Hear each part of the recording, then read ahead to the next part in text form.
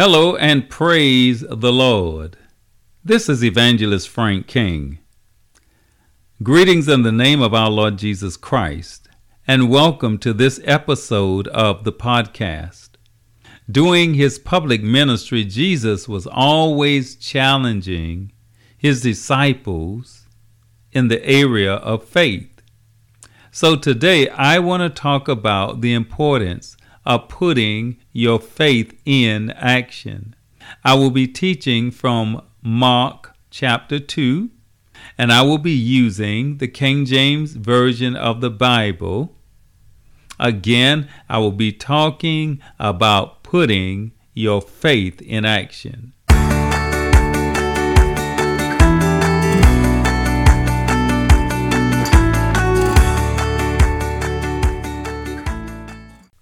I believe that if I were to do a survey, I would find that most self-proclaimed Christians believe a lot of what the Bible says.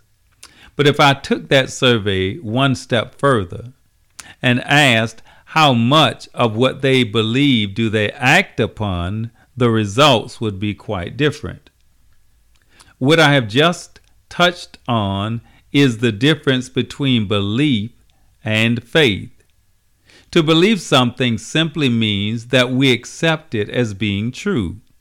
Faith is acting upon what we accept as being true.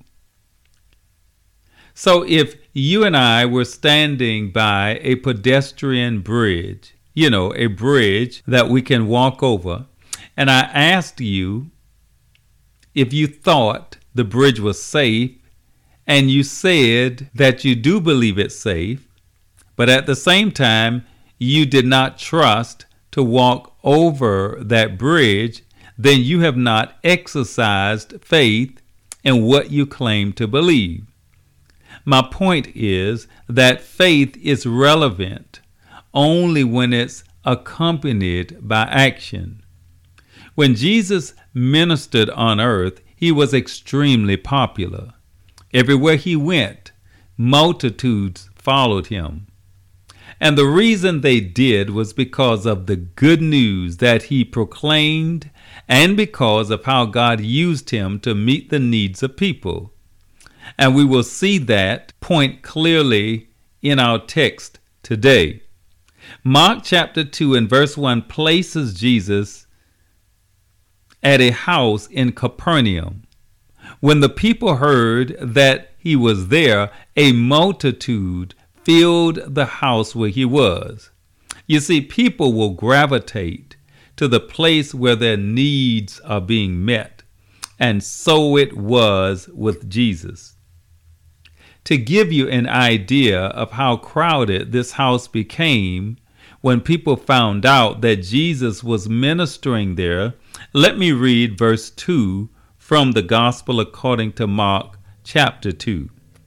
And straightway many were gathered together, insomuch that there was no room to receive them, no, not so much as about the door, and he preached the word unto them. So not another person could get through the door to the house where Jesus was. And the reason the people were there was because the last part of this verse 2 says, Jesus preached the word to them. That's the situation in the house where Jesus was. These days, we see people pack large stadiums for sports events and entertainment. But this crowd was where Jesus was to hear the good news. Now, in verse 3, Mark brings our attention to a special situation.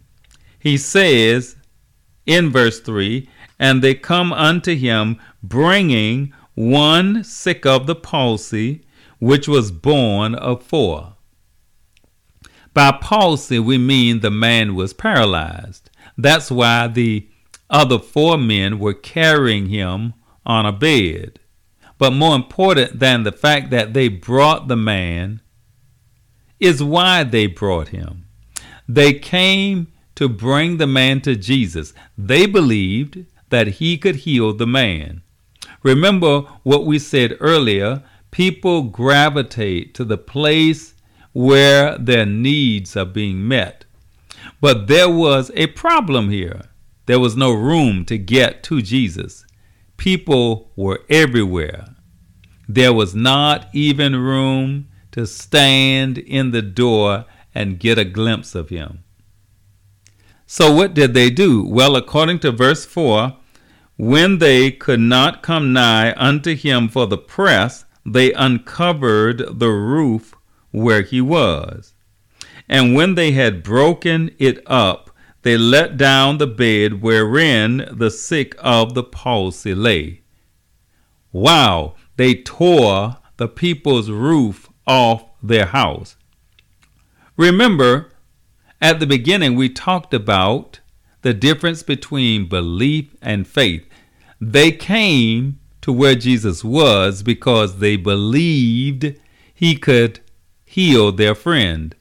But it was their faith that caused them to take this extreme measure to get him to Jesus. Actually, it was not difficult to tear up the roof. You didn't need any special tools. The roof back then was made of tree branches, cane, and palm trees, etc., with a thick layer of dirt. So it was quite simple to remove the roof, but still it was not their roof. Okay, so Jesus is preaching. It's crowded in the house. The Bible says people were stepping upon one another, and then this man comes down through the roof on a bed. What was Jesus' response? According to verse 5, when Jesus saw their faith, he said unto the sick of the palsy, Son, thy sins be forgiven thee. Think about that. Jesus did not see what the men did as being disruptive to his preaching. He didn't see it as being destructive to the owner's roof. What he saw was their faith in action. And because of their faith, the paralyzed man was made whole. So verse 5 says, Jesus saw their faith. And how did he see their faith? He saw their faith by what they did. The same is true for us. God sees our faith not in what we say, but in what we do. In James chapter 2 and verse 18, he writes these words, Yea, a man may say, You have faith, and I have works. Show me your faith without your works, and I will show you my faith by my works. These 4 men who let down the man through the roof were showing Jesus their faith by their works.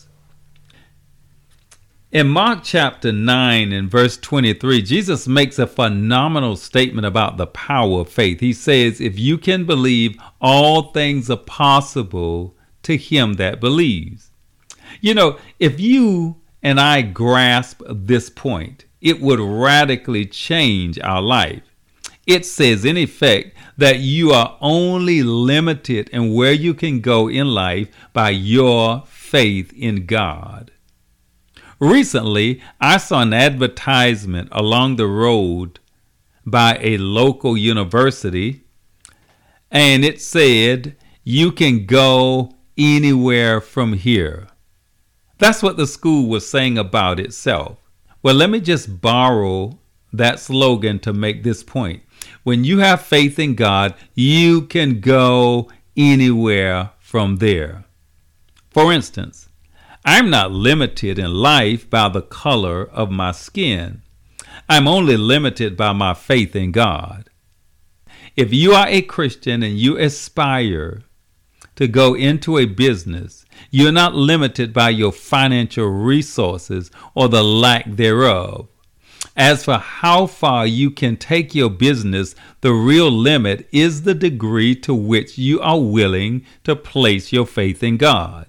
When we have true faith in God, we can move beyond the boundaries of our personal circumstances or limitations. You know, every 4 years, we elect or re-elect a president for the United States. We also elect or re-elect men and women for our two chambers of Congress at the specified times. And it amazes me how passionate people are about politics and the hundreds of millions of dollars people contribute to political campaigns to get their favorite politician elected because of what they believe that politician will do for them. But you see, my faith is not in the President of the United States. My faith is not in Congress nor in those who sit in our nation's highest court. My faith is in God, and He will bless me no matter who's in positions of power in government. This is not a put down of government, because we need good men and women in government, and I pray for that often. But our faith must ultimately be in God. Many people come to church weekly and they get exposed to a lot of biblical truth. But what matters is not how much you know about the Word of God, but how much of it you put into action. That's what Christianity is all about, putting your faith in action. And one thing that is emphatically clear in the scriptures is that Jesus always responded favorably to those who came to Him by faith. And my friend, that is still true about Him today. Remember, all things are possible to him who believes. Praise the Lord. Well, hey, I want to thank you for listening today as I talked about the importance of putting your faith in action. That is what Christianity is all about. And until next time, this is Evangelist Frank King saying, may heaven's best be yours.